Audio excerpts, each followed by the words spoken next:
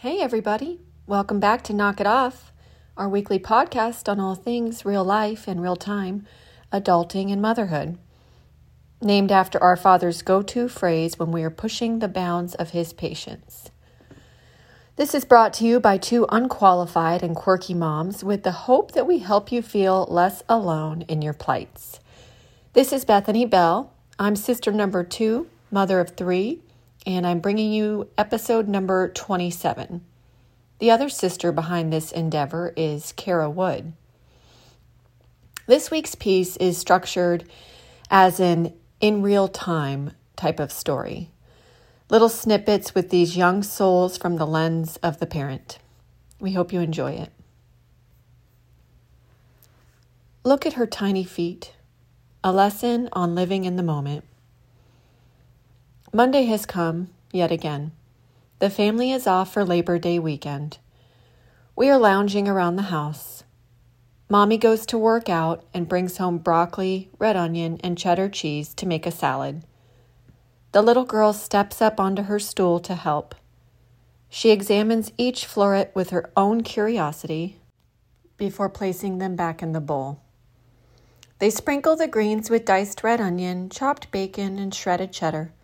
She asks for a few shreds of cheese in a cup to graze on. They drizzle the salad with dressing and place it in the fridge. Mommy asks her, does she want to go for a walk?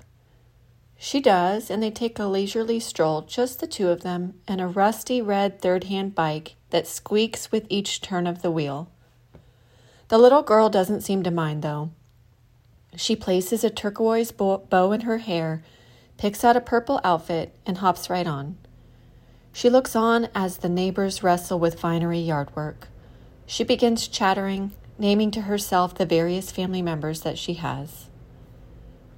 They return home and Mommy asks her if she wants to go swing on the bench in the backyard. She does, and after they park her bike in the garage, she laments that it's hot, and plants her feet in place to be picked up. Mommy decides, no, she can walk to the swing. She needs to know she can do it. She tells her such and begins a slow stroll into the green grass. The little girl quietly begins to follow, but deviates to her own winding path of exploring the land. She walks amongst the trees and examines the fallen twigs from the recent storm that has passed. They make it to the swing together, and Mommy hoists the little girl onto the bench. She stands for a moment, practicing her balance, before settling into the right corner, her corner. She holds the armrest on one side and her mother's hand on the other.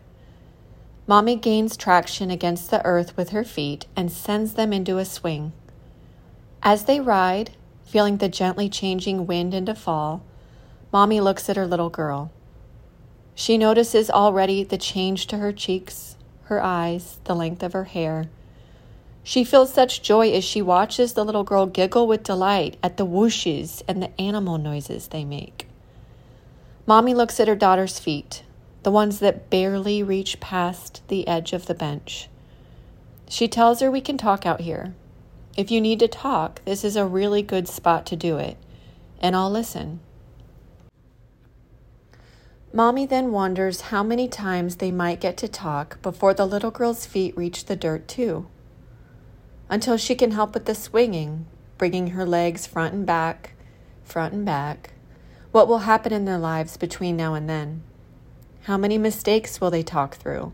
How many quiet listens will be had? How many heartbreaks and joys and laughs?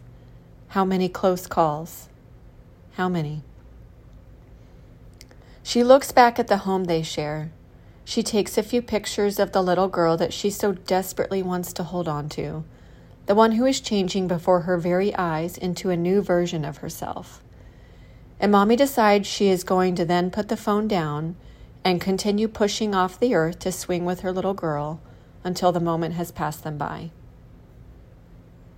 Later that same week, the realities of routine set in. Mommy is recovering from a virus and feeling the weakness permeate throughout her body. She just needs to get the children's bags in the car and their bodies in the seats. But the weight of even that seemingly small task feels so very heavy in that moment. Exhaustion peaks. The dark thoughts invade. Is every day going to be this hard? Mommy and the kids make it on the road. Like clockwork, the two oldest start the arguments. She laments because she doesn't know how to fix it, nor if she should, and she's too tired and too late to search for a podcast that will hint her the answer. Once they drop the eldest child off, she knows it will abate. She tells herself, hold on. One of the many moments of parenting where one prays to be saved by the bell of time. Soon it's the two younger ones left. She's exhausted and her stomach is churning in residual charm from the latest gastrointestinal symptoms. A surprising, kind sound is then heard. The 5-year-old gives the toddler the red and white toy airplane she has been yearning for, the one he is bringing to show and tell today. One of the sweetest joys of Mommy's life is listening to a 5-year-old perform the delicate speaking tones that one uses to talk to a 2-year-old. You can have it, okay?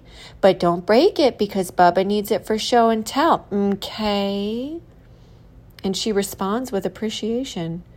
Okay! Mommy sits in the front seat during this exchange and thinks of how many of these adorable, tiny exchanges happen, but we are distracted and worried, and so they pass us by untouched. She makes a silent vow to record what she can remember as soon as she finds a keyboard.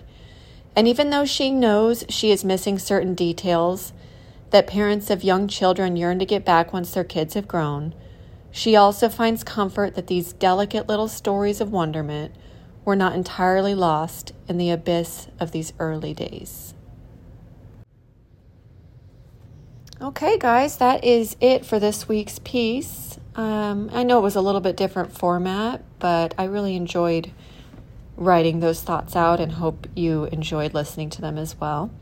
We really appreciate you taking the time with us every week, and thank you so much for any support that you provide. If there's somebody that you think of after reading this piece or it really speaks to you, maybe give it a share with another parent in those young years of child raising. And make sure you're subscribing to knockitoff.substack.com. Thanks again for listening, and we'll see you next week.